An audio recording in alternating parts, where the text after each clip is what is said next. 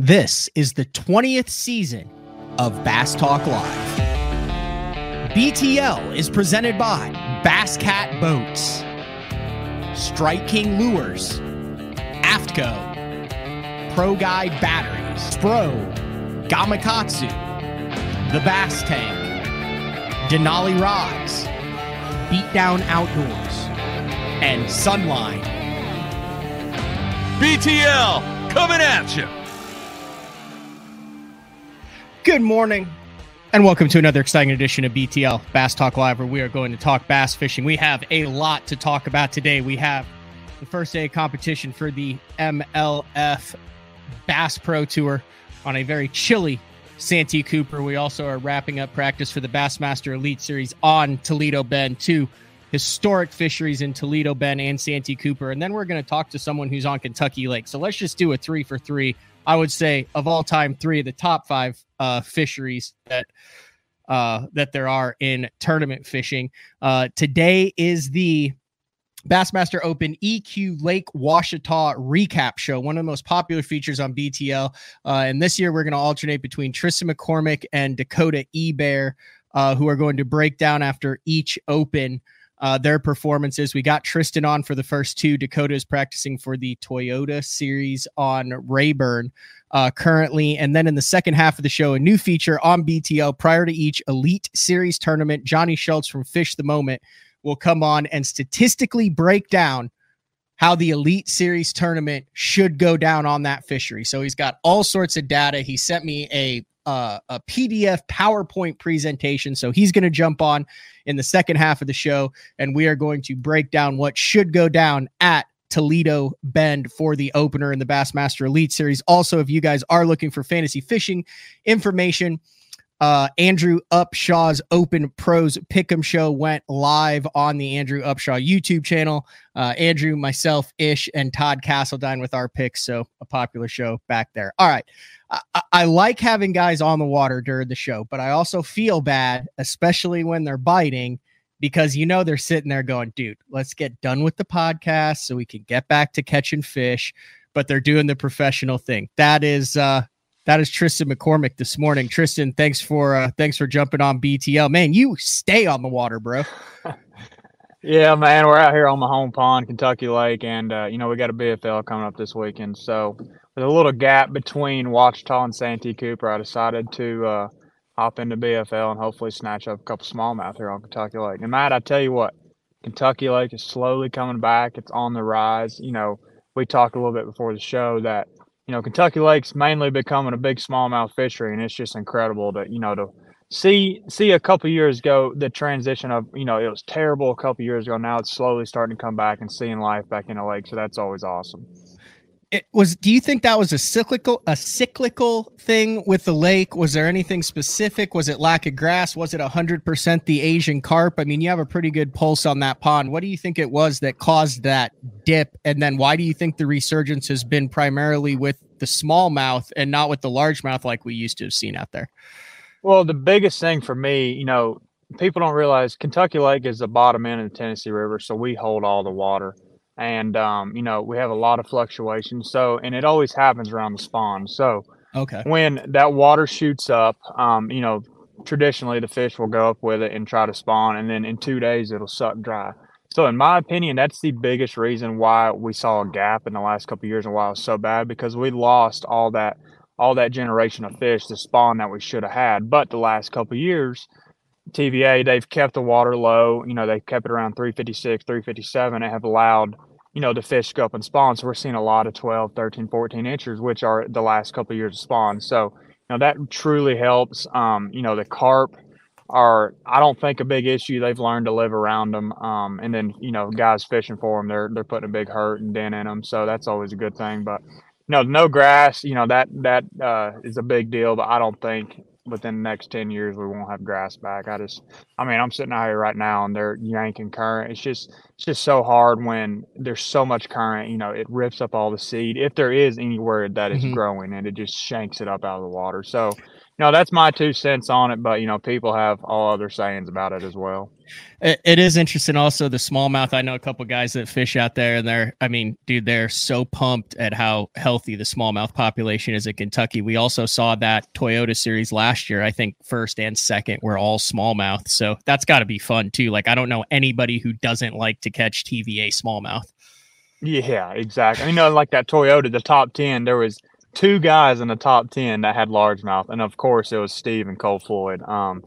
They went frogging and doing all kinds of other stupid stuff, but everybody else had smallmouth. So, but no, it was a great event, and the BFL, I'm sure the smallmouth are going to be the same way in this event as well. I mean, they're out here biting, and 18-inch smallmouth right now weighs like 4.5, 5 pounds, so it's incredible how big they are. Wow. All right. Let's talk Ouachita a little bit. You went 12-15, 13-8, 26-7 for a 41st place finish. Just talk a little bit about your mindset heading into Ouachita. Yeah, so heading into Ouachita, me and you both, Matt, like Clearwater. Like to do our deal offshore, and doing a little bit of research, I knew there was a ton of spotted bass in there. And right off the rip, first day of practice, I went out there, put the trolling motor down. They were swimming basically everywhere, and I started catching them. They were 1.5 pounds, 1.75 pounds, and I was like, oh boy, here we go. So I knew right then and there that catching a 2+ pound spot was going to be, in my opinion, pretty hard. So there's got to be creeks, there's got to be pockets where those largemouth are staging up, doing their winter pattern deal. And, that's kind of what I lean towards. And, I got in 2 creeks and found them floating everywhere, and they were all largemouth. So that's just kind of what I rolled with. But, day one had 12-15, and I caught a 3-pound largemouth right off the rip. And I was like, wow. Yeah, I was like, dude, we're going to be good. It was funny because, like, there was 10 boats in this little pocket where I wanted to start. So here I come, hauling the mail, shut her down right in front of everybody, threw the trolling motor down, and there's 5 of them sitting there floating, dude. I went 5 for 5 on the first 5 casts, and it was my limit right off the got. And, dude, them guys were like, are you freaking kidding me? And I was like, hey, I'm sorry, But after that, I milled around in there, and I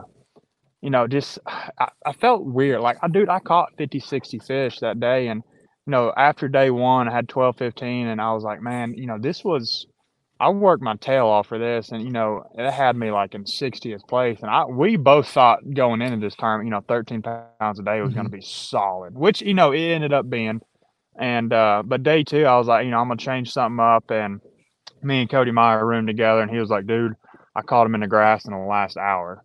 So I was like, I'm going to go start in the grass, day 2. So I rolled up to a place. It was overcast, windy, beautiful conditions. I picked up the new gravel dog from Strike King, threw it out there, and within, 10 minutes, I caught a 4 and 2 threes. Oh, my gosh. I was like, now this is what we're talking. So I fished around, and caught a 2.5, and I saw one out there floating. It was like a 1.6. I weighed it. It was a 1.6 spotted bass. And, dude, I could not get rid of that thing for the life of me. So I ended up weighing in a 1.6, and had 13.6, 13.8. But dude, if I could have got rid of that spot with even like a 2.5, 2.75 pound largemouth, that would have gained me 10, 15 more places, because that's how tight Ouachita was. And and we both know, going to Clearwater reservoirs, everybody's so good at scoping, and that 12 to 15 pound range of a lake. You go to a lake, 12, 15 pounds is really good. Like, it's going to separate, half a pound is going to be several places. So that's what it ended up being. But, all in all, a good event. Got some good points, kind of averaged out that, 78th place finish at Okeechobee. So we're kind of right back on track, just easing underneath the radar. Was it difficult for you to try to figure out what you wanted to do on Ouachita? Because I had never seen the lake before. It wasn't until I got there that I realized, oh my gosh, this thing has a viable fish population up the river in the mud that you can crank spinnerbait and chatterbait. It's got clear water down south. It's got grass. You can trap in it. You can do all sorts of stuff on this lake. I didn't realize that it would be so multifaceted with so many different options. Yeah, I didn't either, man. I stuck to the offshore gang. It's just what I love to do. But, dude, like, even in practice, like, everybody was out there scoping, and I'm like, okay, that makes me feel good. It's gonna be a scope and derb. And, dude, I didn't realize, like, that grass there was crazy. I've never seen grass grow in like 35 feet of water. And you know, you think about it though, those largemouth, like that is their best all around habitat to live in my opinion. Gives them plenty of cover, bait fishes in there, and yada yada yada. But you know, I just stuck with the dang offshore scoping, throwing my little minnow at them, and you know, I didn't realize I didn't even go up the river. I never went past Crystal Springs. Yeah, Crystal Springs, whatever. I never went past there in practice, dude. You know, and I really wish I would have. And me and Cody talked about that last night, and we was like, dude, when we practice, we gotta kind of, you know, because you have so many days. You got 4.5 days. You got to look at the rivers. You got to, you know, look at the dam. You got to look at all aspects of it. But you know, for me, talk about practice for like how you practice, like. When we have so many days of practice, you just kind of like, oh, you know, moseying around. I'm gonna go over here and fish, but dude, before you know it, that 5 days is up, and you've looked at a quarter of the lake.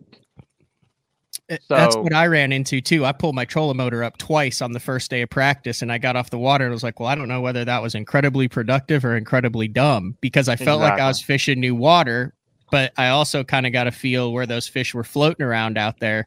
But I did the same thing. Like I didn't go up, and we'll talk about what I did, because I think it's crazy. We did the exact opposite things of what we did. But on the Demiki or the minnow on the jig head, talk a little bit about that exact bait. And do you think the head size was important? Because if you went 5 for 5 in the first morning, I probably went 2 for 30. So, you know, I can't believe I'm saying this, but I will.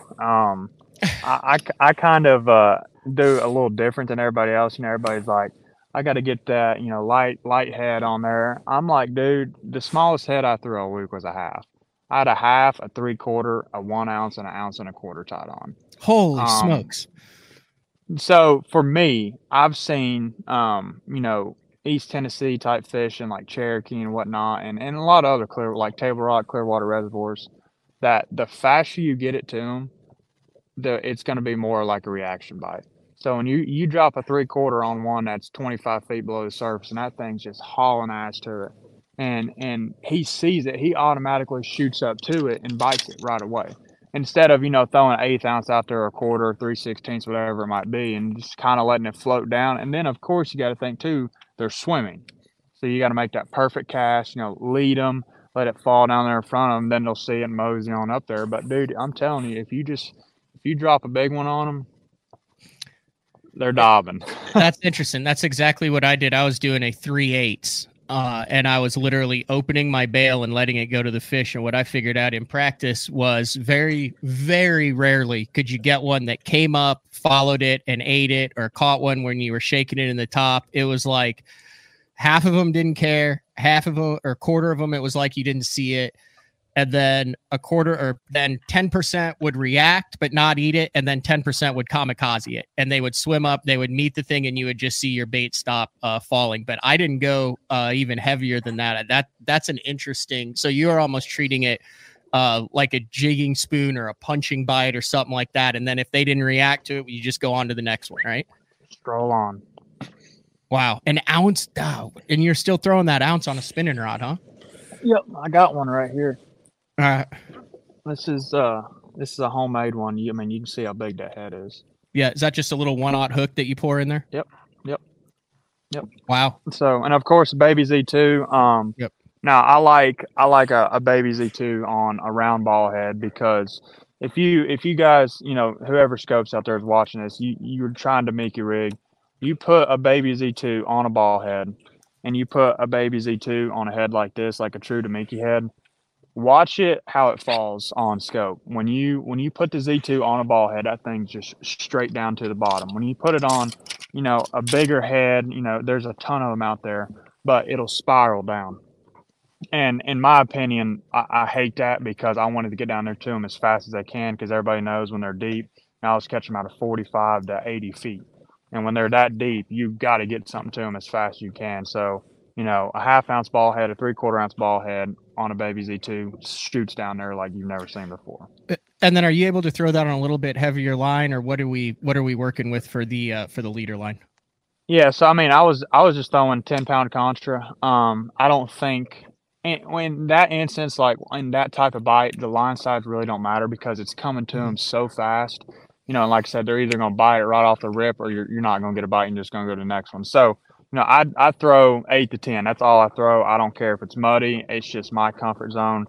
And at Ouachita, I was throwing 10-pound, and you could hit them a little harder than you could with 8, of course. It's interesting the different styles that we're starting to develop with the Demiki or the ballhead minnow. You're starting to see guys like you were power fishing it. I talked to another angler who finished in the top 30 of this event, and he was throwing like a 3/16 and a quarter and coaxing those deeper fish in. And I was like, what do you mean? He's like, oh yeah, I would shake it and I would get it kind of strolling down there, and I'd really have to finesse them, and then they would just come up and bite it. So I think what we're seeing now as this becomes more and more popular are different styles of guys, just like you have different styles of crankers, different styles of flippers, different styles of finesse guys. You're seeing different styles of Demiki rig guys, as far as power, as far as finesse, as far as fishing for active fish, as far as staying in an area or covering water on high bypass until you see fish that are floating high. It's really kind of cool to kind of watch this whole thing evolve before our eyes over the last couple of years. Yeah, it is. And, like I said, you got different jig fishermen, people. Everybody fishes a jig different. Everybody cranks different. And this is going to be the same way. Everybody's going to scope different, whether, you're fishing a drop shot at them or Demiki. And it's just cool because you can kind of still put your 2 cents in, put your flavor in to, in your mind, think that, okay, I'm producing more bites than this guy in this creek because I'm doing something completely different. So, in the grand scheme of things, that really does help your mindset, because tournament fishing is all about your mind. Swimbait on a Prairie said, does catching bass that deep kill the fish? And from what I experienced, even the fish that were 30, like they would swim up to eat that bait. So you would have fish go from 50 to 40 or 40 to 20 or 20 to 10. Like I never had any issues with any of my fish. All the ones that I called swam right back down. My fish swam in the live well. Now they swam at the top, but they were extremely healthy. They felt firm. I'm 100% confident that those fish survived. Yeah, and I'll throw my 2 cents on that as well. So, you take like me or you, whoever made that comment, you put on scuba gear, can't talk. You put on scuba gear and you go down to the bottom in 50 foot. You're not just going to shoot straight up to the top. You're going to come up 10 feet, set there, let the pressure, and then 10 feet, 10 feet. But when we pull these fish out of deep water as fast as we do, I fizz every one of them because, I don't want the air bladder to erupt or whatever. And fizzing fish is not bad at all. I think it's the best thing you can do. If you're comfortable with doing it, I think you definitely need to do it. So everyone I caught, you could see their throat in their crushers, their stomach kind of come out, and you just pop them with a needle and it just sucks it right back down in there. They lay on their side perfectly how they should, and they're fine all day. And, even at the bass tanks, the release tanks, all those guys were popping them. That's just what you got to do. I mean, as deep as we're catching them, it's not bad for them. It's not bad for them to float on their side all day. But, at some point eventually that they're going to have to get popped, in my opinion. Now, I find it interesting. So your tournament was in reverse to my tournament. Day one of the tournament, sunny, slick conditions, warm. I found that the Demiki, the offshore fish, were virtually gone in every area that I had them and incredibly difficult to bite. On the second day, I started off with a 3 and a 2.5 right away, Demiki rigging, but you didn't seem to have any problem getting bit in that sunny slick. Or was that a time of the day where we just associate deep fish floating around, they're going to bite all day, but there was a feeding window early in the morning in that low light before it got tough?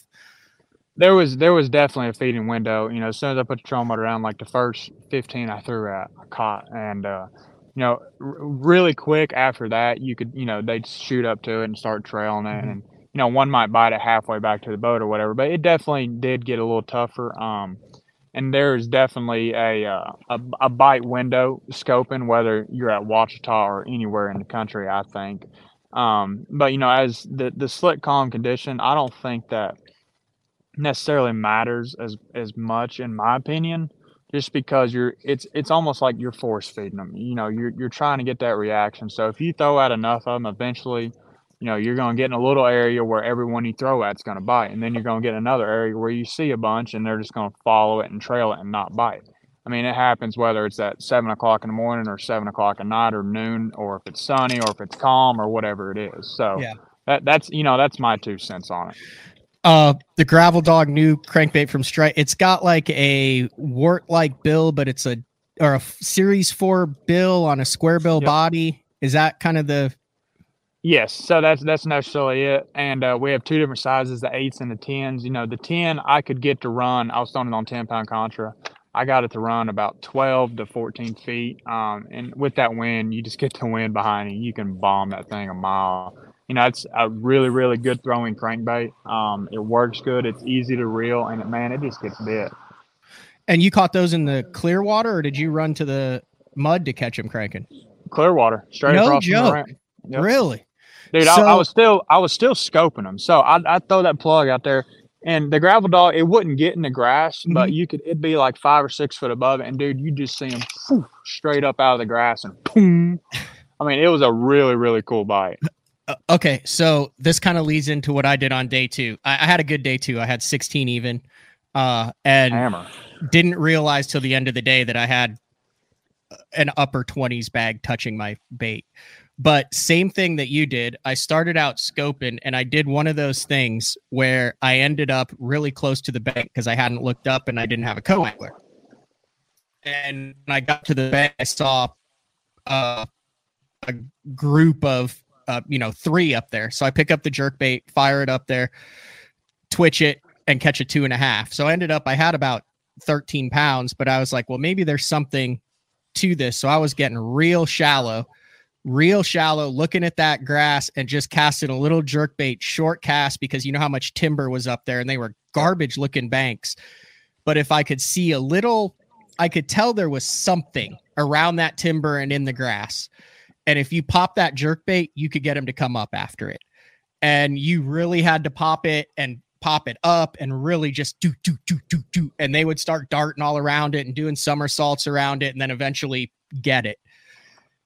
So I ended up getting 13 and a half, probably 14 pounds doing that. And 1 out of about 5 or 6 would be like big, like where you could see the tail on the scope. And it's only 20 or 30 foot in front of the boat because you're making pitches in that timber. It's, you're sitting in like 12, casting up into like 2 to 4 foot, really odd stuff. And they would do somersaults and I could see their tails. And I finally had one hook it.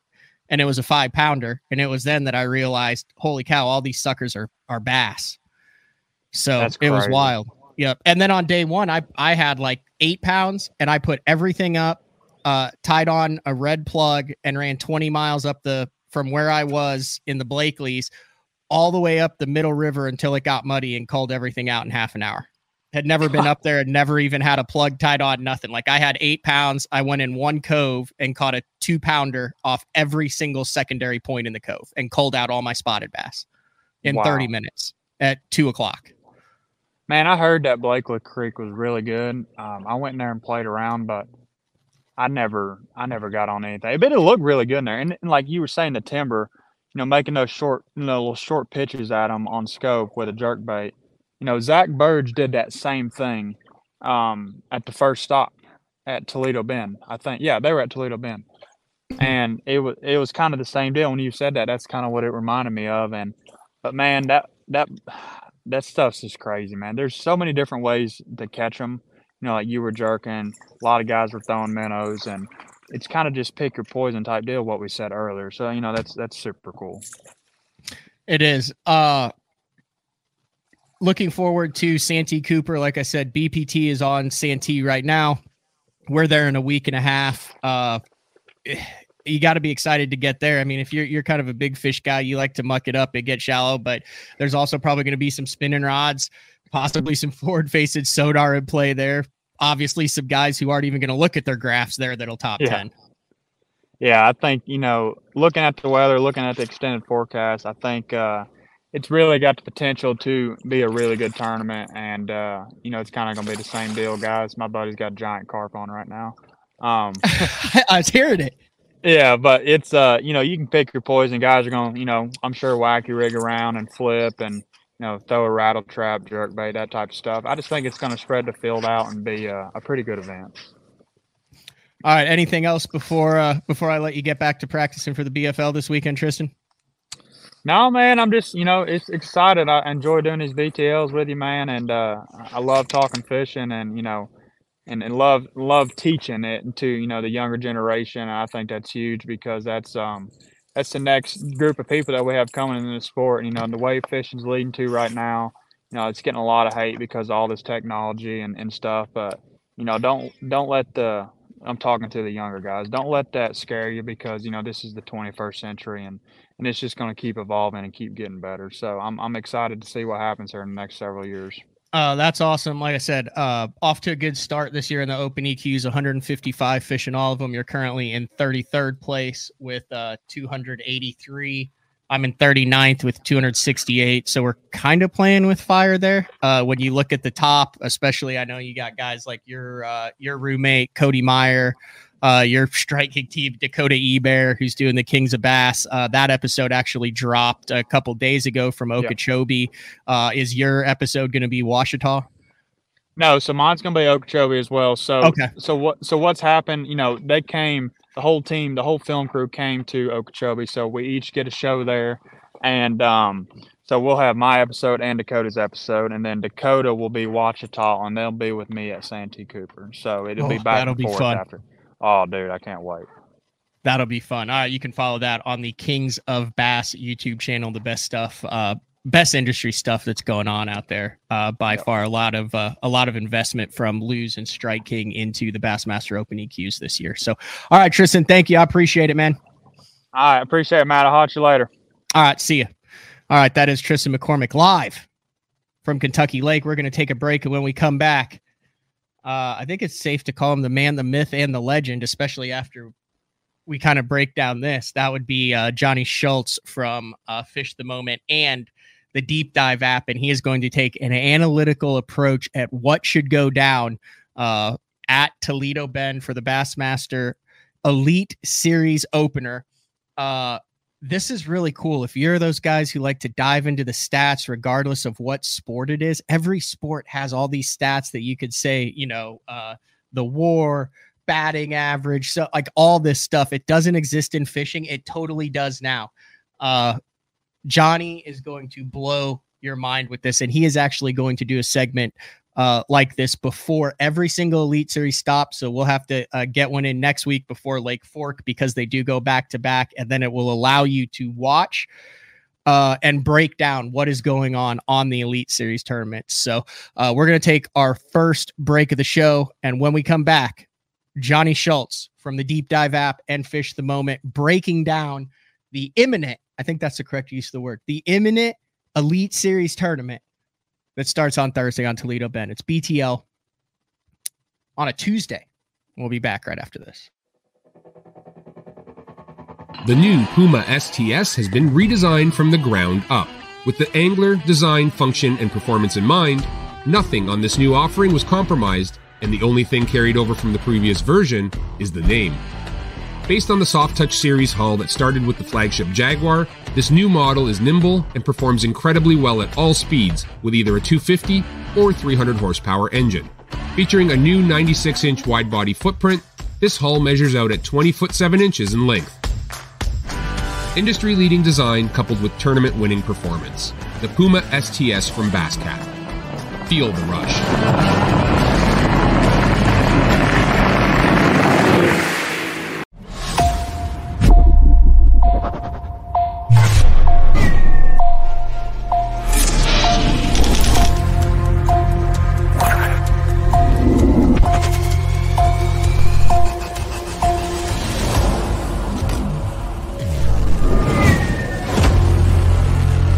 Everything you need, one legendary brand. Top on Strike King.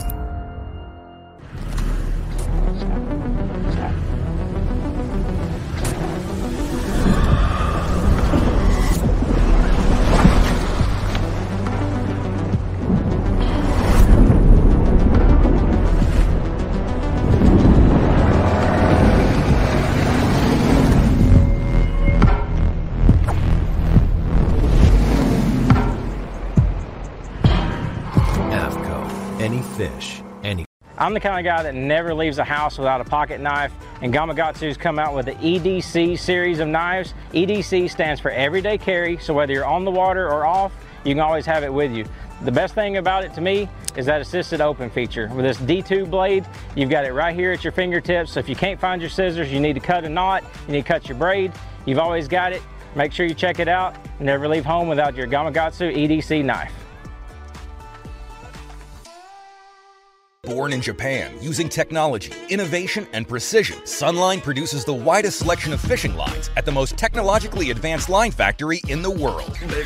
Manufactured at the strictest tolerances to produce victories at the highest levels of tournament bass fishing. From household names like Christie, Swindle, and Cruz, to young guns like Cook, Logan, New, and Welcher, they all trust Sunline to take them to the top of the leaderboard. Choose the line that will give you the strength to guarantee your confidence. Sunline. All right, welcome back, BTL, on a Tuesday. Now let's go to Jonny Schultz. What's up, Johnny? What's up, Matt? How's it going? It could be going better. I think I have a transformer box going out, and they're not going to be here till 3. So if I suddenly freeze, you're still live. It happened once before, but you can just keep rolling, and then I'll be back in approximately 2.5 minutes is what the trend seems to be. Sounds good. I love Vibe broadband. I just don't love whatever's going on that box out there when it was windy. Like Jeffries used to always be like, "Oh, internet," and I'm like, "No, this actually is the internet." Now I feel his pain as to why he was grumpy for the majority of the 13 years that we co-hosted BTL. So, what are you up to, man? I saw you've been doing some stuff with some deep dive stuff with the BPT that's going on now, and then also we're gonna do a little breakdown of the BPT on Toledo, or the Elite Series on Toledo Bend.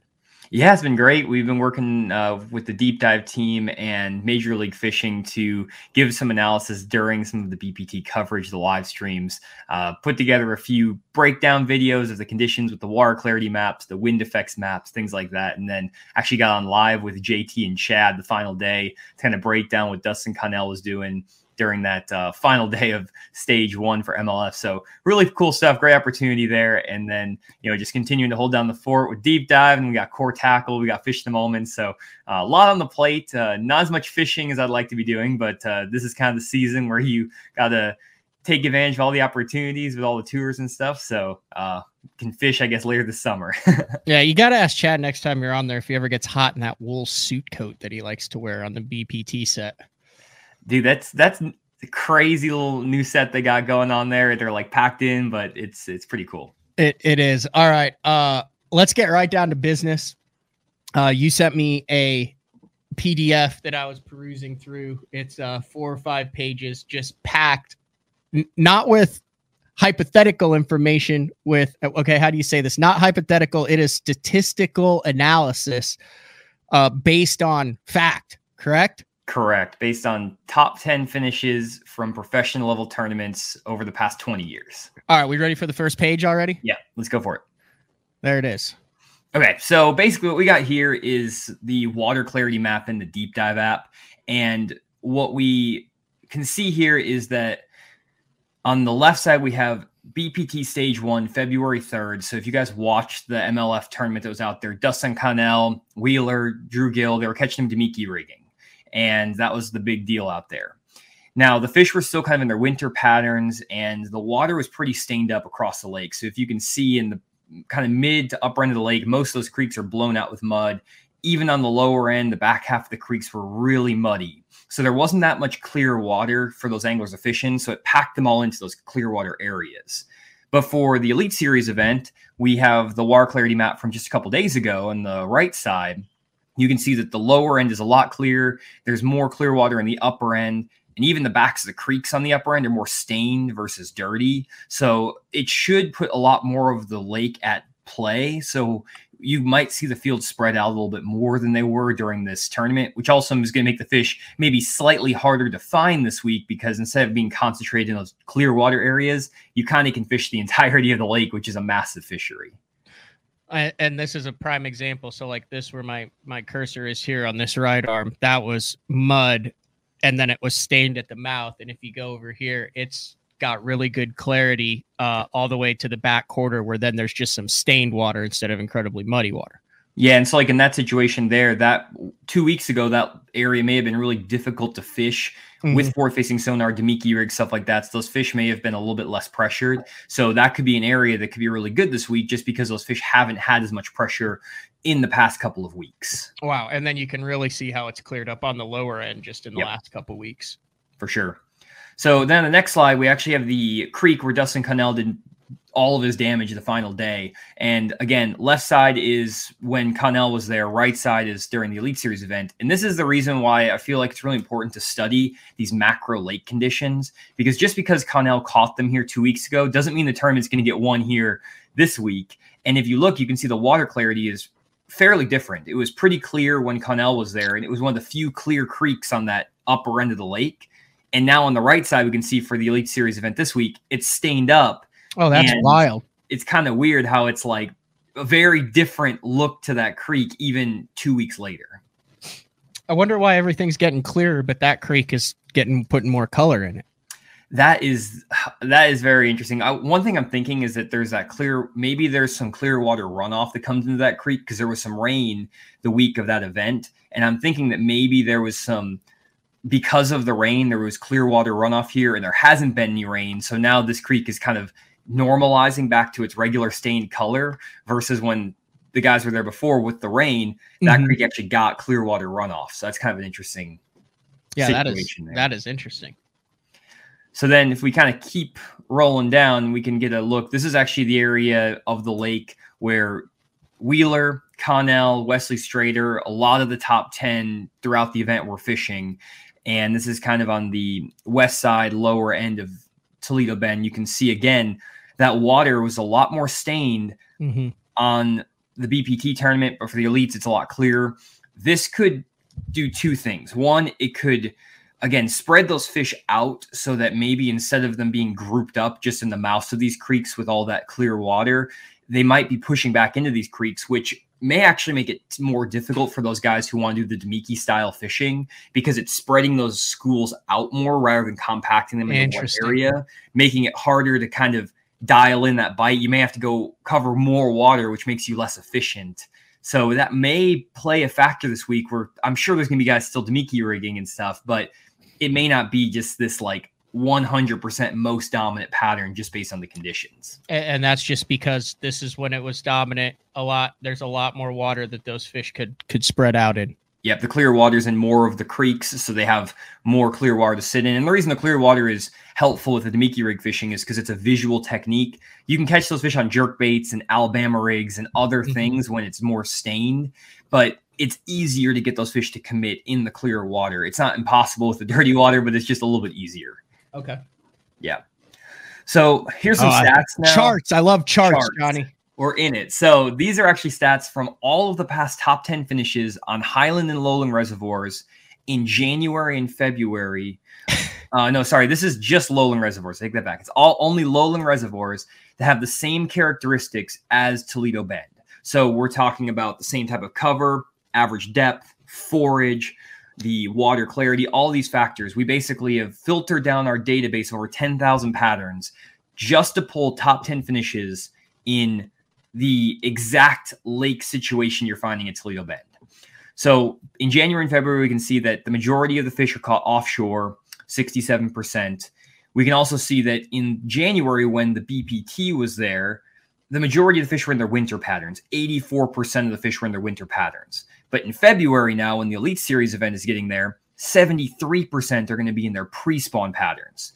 So these fish have probably already been making that transition from winter to pre-spawn, and they're probably closer to the middle of the pre-spawn than they are to the winter time patterns. And when the BPT was there, again, fish were in winter patterns. They were deep. Guys were catching 40, 50, 60 feet of water, schooling on bait with Demiki rigs. But this pre-spawn push is going to open up a lot more patterns and make it a little bit more potentially viable to do things other than Demiki rig fishing to do well in this tournament. All right. Next keeps rolling down. So if we take a look areas with top 10 finishes, this is just for this February time of the year, this pre-spawn pattern. So if you look at pre-spawn patterns back, for the past 25 years on lakes that are like this, that generate top 10 finishes, Offshore, you're dealing with offshore grass and ditches. Up shallower, you're dealing with standing timber in pockets, secondary points, shallow flats. So if you're thinking about the offshore deal, these offshore grass ditches basically are small little drains or ditches, grass on the sides. Fish are going to group up in small little zones in them. There's a million grass ditches on Toledo, but you can pull up in one of these things and you can catch 20 to 25 pounds in one little deal. Now, there are fish that are called standing timber off of hard spots. Deep diving crankbaits could be a player. We have a slide on baits here in a second too, but those sorts of things. But one thing that's very interesting is that the Mickey rig is not a player in the past tournaments with top 10 finishes. It's just because it's so new? It's so new, and we don't have this last tournament. We don't really have any like pre-spawn Toledo Bend tournaments where the Mickey rig is dominated. But I still feel like because that offshore grass ditch bite is so dominant, I feel like there's going to be a good number of guys that can, especially in a 5-fish format, can catch enough fish in that offshore grass. Just like, Jeremiah Kindy was doing over at Lake Ouachita. That was impressive. Lake Ouachita. The Mickey rigging was a deal, but the tournament got deal in grass. It's the second deal because the grass won. So that's kind of got one off of stuff he was catching them on when you were like 5, Johnny. Yeah, I know. He's catching them off the old classic Mr. Bass of Arkansas holes. So then on the shallow side, this is if you go back up real quick, this is kind of like your guy Harold Allen going out there throwing a lizard on stumps and standing timber on shallow flats on Toledo Bend. Like that is that's the deal right there. Classic, Toledo Bend patterns. There's going to be some guy who's flipping shallow laydowns. Now they might be using live scope to live scope those stumps. But he's going to be fishing timber and stumps in pockets. Flipping, in the stained water. I know that that's a deal right now that's coming on pretty strong behind the scenes on the tour is guys live scoping in 5 feet or less, live scoping trees and stumps, seeing the fish swim around. They pitch their jig, their drop shot, their whatever to those fish on all these stumps. And you can catch 30, 40, 50 fish a day, live scoping shallow areas. So that could be a big player if someone gets in the right little stump flat. I expect to see at least one old school guy chunking and winding, doing good in a pocket with stumps, standing timber, and a little bit of bank grass, don't you? I think at least one. There's got to be one. I mean, and it's 5-fish format. So, yeah. I mean, if you get in the right little pocket and everyone else is out there deep, you can get 25 pounds a day, which, maybe someone's going to freak show it and catch 34 pounds a day for 4 days in a row. But if that's not the case, then I think that someone stands a good shot of doing well, even still fishing shallow. Are we ready to put it all together? Yeah. And then last but not least, we got the best baits. So offshore, deep diving jerkbait, deep diving crankbait, Carolina rig. This is going to be deep diving jerkbait over the offshore grass, Carolina rigs on hard spots, edges of grass, deep diving crankbait on the hard spots, shell beds, maybe cranking some standing timber. Other baits that might go really well, especially on the shallower side with like grass or ditches or laydowns. You got chatterbaits, bladed jigs, square bills, shallow diving jerkbaits. So a lot of moving baits. Obviously, this is conditions dependent. If it gets a flat, calm day, maybe you're going to be dealing with more jigs, Texas rigs, things like that. But like you said, this is pre-Demiki or minnow jig head, however you want to call that, which will start being integrated into the repertoire once there's enough a sample, once there's a size big enough to include it. Yeah, we just don't have data from that. So it'd be like having the bladed jig out there in 2007, 2008. Yep. When everyone was like, well, it's going to win this tournament, but it hasn't ever won a tournament in the past because no one was throwing it out there in the past. Yep. And this is all data based on what's happened in top 10 finishes. So it's not necessarily like going to overvalue like one or two events where the Demiki rig was dominant, though we have a feeling it's going to be really dominant. But this is a good sense of like what's been going down.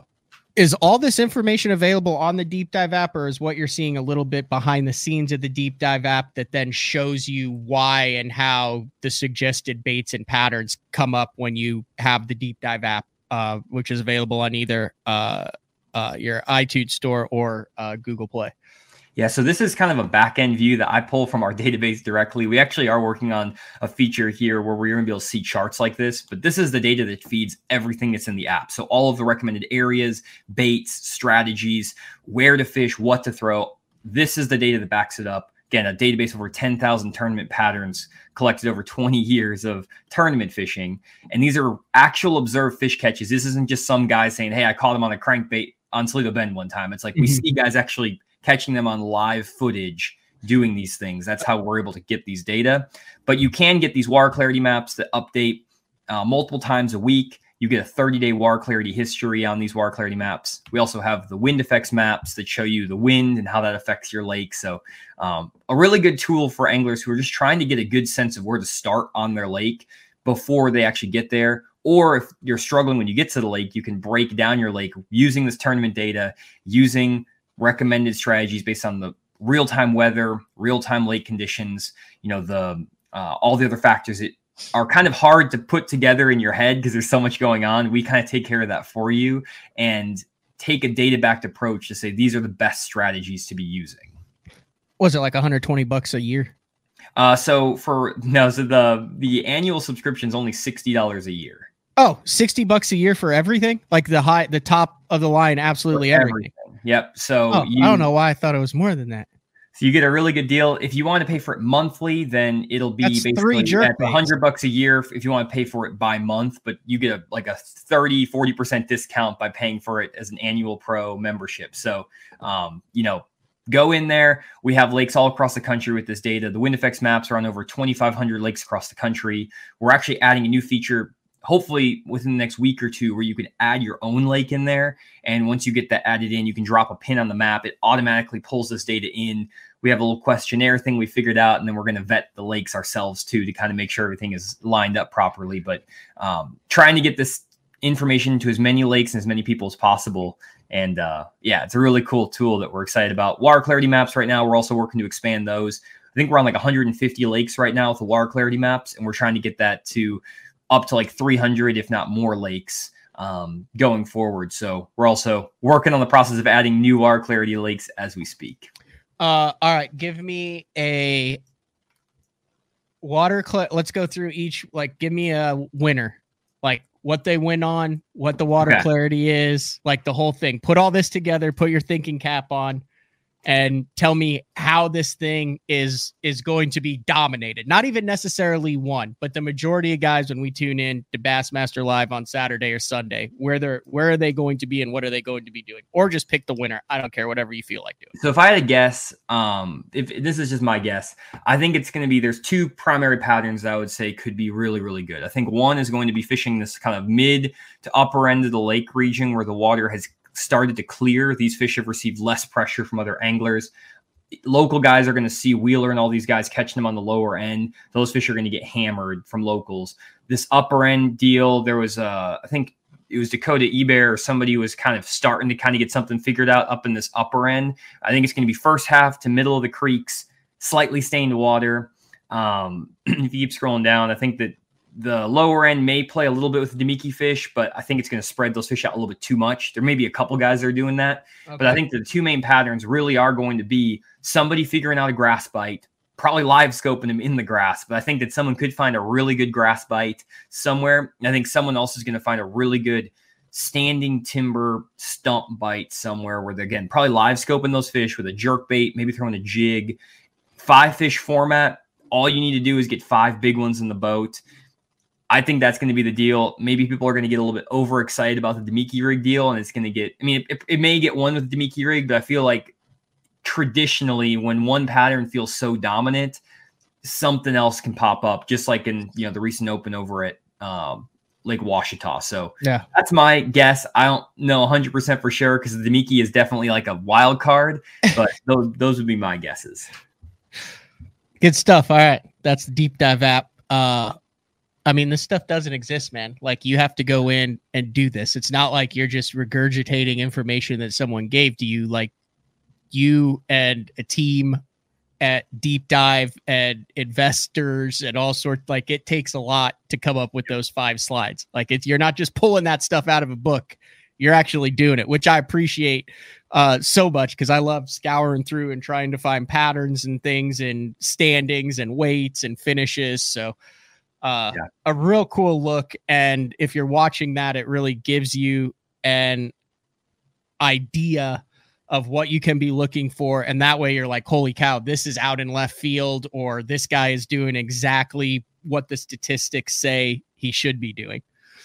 For sure. Yeah, and it's exciting. We're hoping to get those slides and stuff in. We've or the charts and stuff. We actually have a build we're kind of working on. And it'll get one strolling, no doubts. Tyler's fishing. Okay. Getting other YouTubers here with the counterpoints. I see you, Matt. Strolling. I mean, hopefully it gets one hover strolling on a core tackle hover rig. That would be fantastic. That was well played. I would take that any day of the week. Any pros that want to go, throw that hover rig around, let us know. We can get you guys a few of them for your boat. But that wouldn't be a bad conclusion either. Look at that. Tackle mogul, statistical analyst, app developer, and overall angler and YouTuber and former tournament fisherman. Trying our best over here, Matt. We got a lot of pots on the stove, but someone asked what you did before, and I believe I told them that you forecast how many Oreos people in Asia would eat every year. It's kind of close. It was forecasting pizza sales at Walmart. Oh, okay. So, in Asia or United States? No, U.S. All the U.S. I don't know how I got Oreos in Asia. So I was somewhat close though.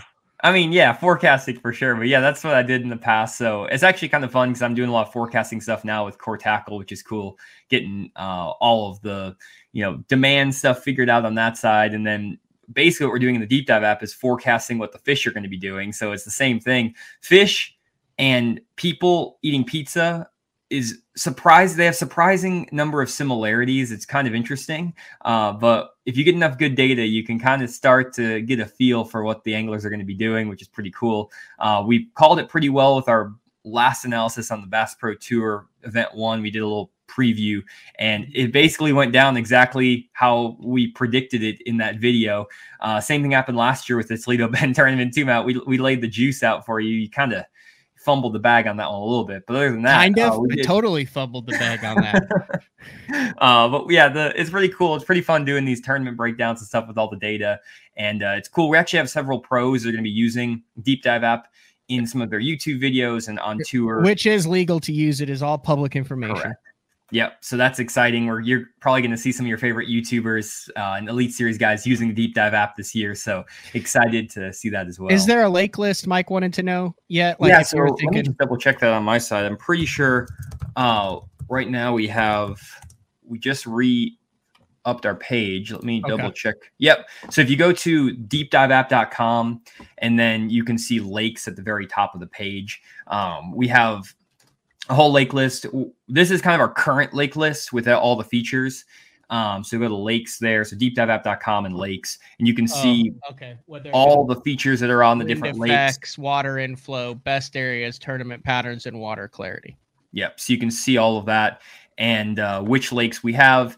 We have features supported mainly on our top lakes by usage. We're continuing to expand this out every single week, trying to add more lakes and do new things. So we have a lot of lakes in there already, 2,500 lakes across the US. You can also filter by state. So if you want to just go to, Arkansas or Oklahoma or whatever, you can see all these different lakes and allows you to get a good sense for what's happening. Holy cow. There's a bunch in here already. Yeah. 2,500 lakes is a lot. So if you fish on your lake, there's a pretty good chance that we have your lake in there. If not, we also, again, are adding a new tool in this week, hopefully, that'll allow you to add your own lake in there. If it's a smaller lake or a lake that, there's a bunch of little tiny lakes around Oklahoma and stuff like that, where you can still get water inflows. You can still get all the other stuff. So every lake is automatically basically equipped with the wind effects and the water inflows feature, plus all the bait recommendations. So you get that on every lake regardless. And then best areas, tournament patterns, and water clarity require a little bit more work on our team side to kind of get those set up per lake. So those are limited to just, a smaller subset of lakes. Interesting. For sure. So yeah, I can go and look on like Lake Marion on Santee Cooper, and it's got everything. So in my open in a yeah, there you go. Good stuff. Yeah, and if you guys want to check out some of the deep dive stuff, you can also see us doing breakdowns for the stage 2 of the Bass Pro Tour, Santee Cooper. I'll actually be making videos for that to do recaps of qualifying day 1 for Group A and B, and I'll also be on the live stream with JT and Chad on Sunday, and we'll be doing a little breakdown with them as well, breaking down water clarity, inflows, wind effects, all that stuff, based on what the guys are doing on the BPT. You enjoy this stuff way too much, Johnny. It's to the point now, Matt, where I'm doing more of this than I am fishing, and it's very fun. I do miss getting on the lake a little bit, though. I got out the other day for a little bit and was replicating the pattern that Drew Gill is doing on Rayburn on one of the lakes around here, and it's still fun to get out there and take what the pros are doing and learn, and I still love all that stuff, too. So the thing is, I have too many things going on. So yeah, I mean, I think we've been talking – like I said, I've known you since you were like a 8-year-old kid in a Triton jersey, hanging around the college events and the casting kids stuff. But you know, we've kind of been in contact pretty fairly recent over the past 3 or 4 years, and it's cool watching you going from what you like, hey, this is what I'm trying to do, to like the rudimentary. Oh, look, like we actually are getting some data in, and we're starting to. Oh, this is actually might work. This is what I want to do, but our engineers don't know how to do it, to now where you can just kind of come in and say like, hey, here it is. This is what I had in my brain 5 years ago that I wanted to know. And now we have that data. So pretty cool. Yeah, it's been a lot of fun. It's been a long journey. It feels crazy. It's been like 5 years we've been working on this app, but it's definitely a passion project for me. We're going to keep expanding a lot of the tool sets and features. App development takes a lot longer than you would expect, but we're working on it. We're trying to provide value to anglers that's not out there already. Mm-hmm. So the tools you're going to find in Deep Dive are exclusive to Deep Dive. You're not going to find the wind effects maps or these inflow maps or these water clarity maps at the quality, the consistency, and the coverage on any other place on the internet, regardless if it's an app, if it's a website, if it's anything. So it's a really cool tool. And I think that if you take some time to actually look at the data, maybe compare your fishing trips, your locations you're catching fish to what you're seeing in the app, you can gain a lot of great insights from it. What's tougher, developing an app or trying to run a terminal tackle company in 2024? Well, I would say that the app is a lot harder. I think we kind of we hit the sweet spot with Core Tackle. Matt and Stefan and I, we kind of got a pretty good deal with the hover rig and the tush right off the bat. We got 2 winners, and there's been a lot of good word of mouth, moving a lot of product, which is really cool. We actually just got expanded distribution over in Dick's Sporting Goods, so that's pretty cool. And we're in a ton of stores all across the country. So that's really been a lot of fun. And the bait design stuff is something I've been doing. My mom told me a story, and I don't really remember this super well, but apparently I was like 9 or 10 years old or 12 or something. I don't remember. And I was over at the Berkeley headquarters where they have the lab. Have you ever seen like where they have in Spirit Lake, Iowa, or wherever it was? Yeah. Spirit Lake, Iowa. So I was over there, and they brought me in to do some different things when I was like casting kids champ and stuff.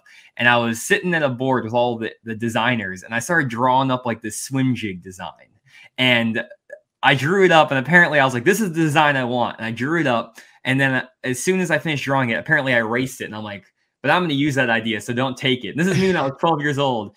And Matt, Stefan, and I have designed that jig, and we're now coming out with it. No and way. We actually have finished it. And we don't have it up on the website yet. We're going to be launching it here soon. But we actually have the exact jig that I designed back then, basically, almost exactly, from when I was 12 years old. So that jig is basically like 15 years in the making. At this point, it's more than 15, 17 years in the making. That's very cool. All right. Anything else before we get ready to watch what's about to go down on Toledo Bend and what is currently going down on Santee Cooper? I have one thing to watch, Matt. I think you'll be interested in this. There's going to be guys who are catching them off cypress trees with forward mode for live scope. And I think that's going to be a really big thing that comes out of maybe this or both tournaments, where guys are scoping in 2 to 5 feet of water for spawning bass with forward mode, not perspective, but with actual forward mode, picking off fish off trees like it's crappie fishing. I know it's going down. I've done it myself a little bit. I haven't had enough time on the water to make it happen, but they're setting the range at like 30 to 50 foot forward, and they're watching these fish and they're just picking them off. So I think that maybe you know something about that, but I think that that's something to be watching. I'm excited to see if that kind of starts getting out in the open. I'm going to be making some videos about it here pretty soon, but I think that could be a little sneaky deal. Heck yeah. Check out the Deep Dive app on your mobile device. You just look up the Deep Dive app and it pops right up there.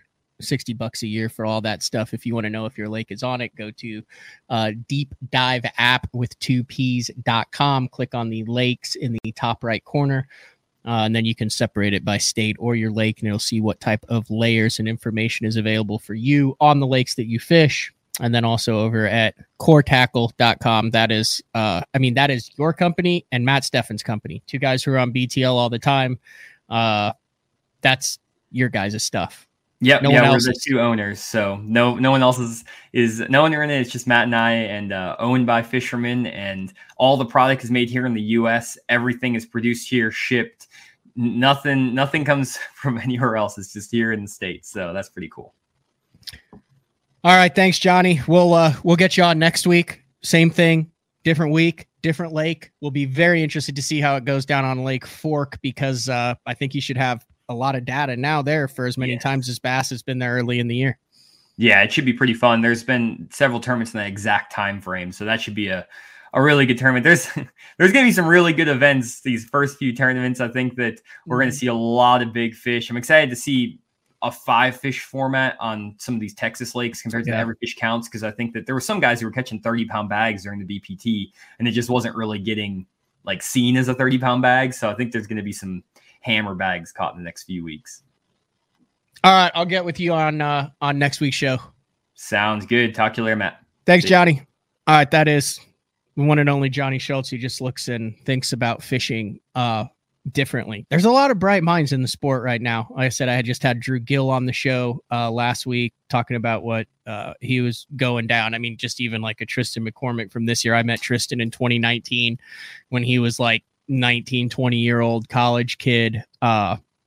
We were the only two that were staying at the OUACHITA for a Toyota series on Table Rock Lake. And we started chatting. So it's been cool to watch him develop throughout his career. All right, we're going to take our final break of the show. When we come back, break down what's going on the rest of the week, plus an opportunity to come hang out with BTL and the Crappie Chronicles crew and raise some money for St. Jude's and have a chance to win some awesome raffles in the New Prague, Minnesota area, close to the Metro at Giesenbräu Beer Company in New Prague. We'll give all the details on the Break Your PB St. Jude Dick Hiley Bass Classic fundraiser that goes down this Saturday, which I believe is February 24th from 4 to 9 p.m. It is BTL on a Tuesday. We'll be back right after this. In 2023, we became a household name in the crappie fishing world thanks to Power Breaks, the game changer. Hey, bass fishing world, buckle up, because you're next. It's going to be fun. Welcome to the next evolution of our product line, Power Breaks Sidekick, designed to install right on your shallow water acres. We are the first and only fishing brake company to offer a breakaway system. Just like with the Game Changer, the Power Breaks Sidekick has it as well. And it's not a matter of if you're going to need it, it's when. Power Breaks, the most durable fishing brakes available on the market today. Made right here in the USA with our rock-solid 2-year warranty. Hey, not all fishing brakes are built equally, and you owe it to yourself to find out why ours are different. Power Breaks Sidekick. Order yours today at mypowerbrakes.com. You'll be glad. Have you considered purchasing new electronics for your rig? The type of mounts you choose to protect your investment should be part of the decision-making process. No matter if you prefer 1, 2, or 3 graphs up front, Beatdown Outdoors has a solution for you. Adjustable, versatile, rigid, and made in the USA. What's your ultimate electronic setup? Check out the full selection of Beatdown Outdoors products by visiting beatdownoutdoors.com. The Spro Little John crankbait has been around for almost 15 years, and it is one of my go-to crankbaits whenever I need a fish in the boat, so you can never have enough new colors. That's why Spro's coming out with a handful of new colors, including Pearl Shad, which has this bleached out white look, but it's got this pearlescent, really, really pretty. We've got Copper Shad, which looks amazing in the water. It's got that purple flake on the back, really, really pops in the water. And then if you want some real pop, we've got Sparkle Shad, nothing but sparkles all over this thing. And then last but not least, we've got the Matte Sexy Shad, just a really different looking color for a crankbait. So you want to give them a little different look, that Matte Sexy Shad is definitely the one to go with. All these colors are available in the original Little John and the MD. Having confidence in your tackle while on the water is one of the main things to success, in my opinion. In the last couple of years with Denali, I've had just that. From anything from spinning rods, casting rods, tungsten products, even now to casting and spinning reels, I have the confidence to go out there and get the job done and know that all my equipment is going to handle it and do it just the way I want it. The thing about Denali is you've got great quality products at a great price point, so make sure you check them out. All right, welcome back, BTL, on a Tuesday. Big shout out to Tristan McCormick taking time away from his practice for the BFL at Kentucky Lake to talk about the Bassmaster Open EQ #2 on Lake Ouachita. And then Jonny Schultz coming on for his pre-Elite Series breakdown, something he's going to do prior to every stop on the Elite Series this season. I mentioned it before the break. I mentioned it. I'll mention it again. The Break Your PB fundraiser, the guys from the Crappie Chronicles, which is like the #1 ice fishing show, and Adam Bartuzek actually, it's funny.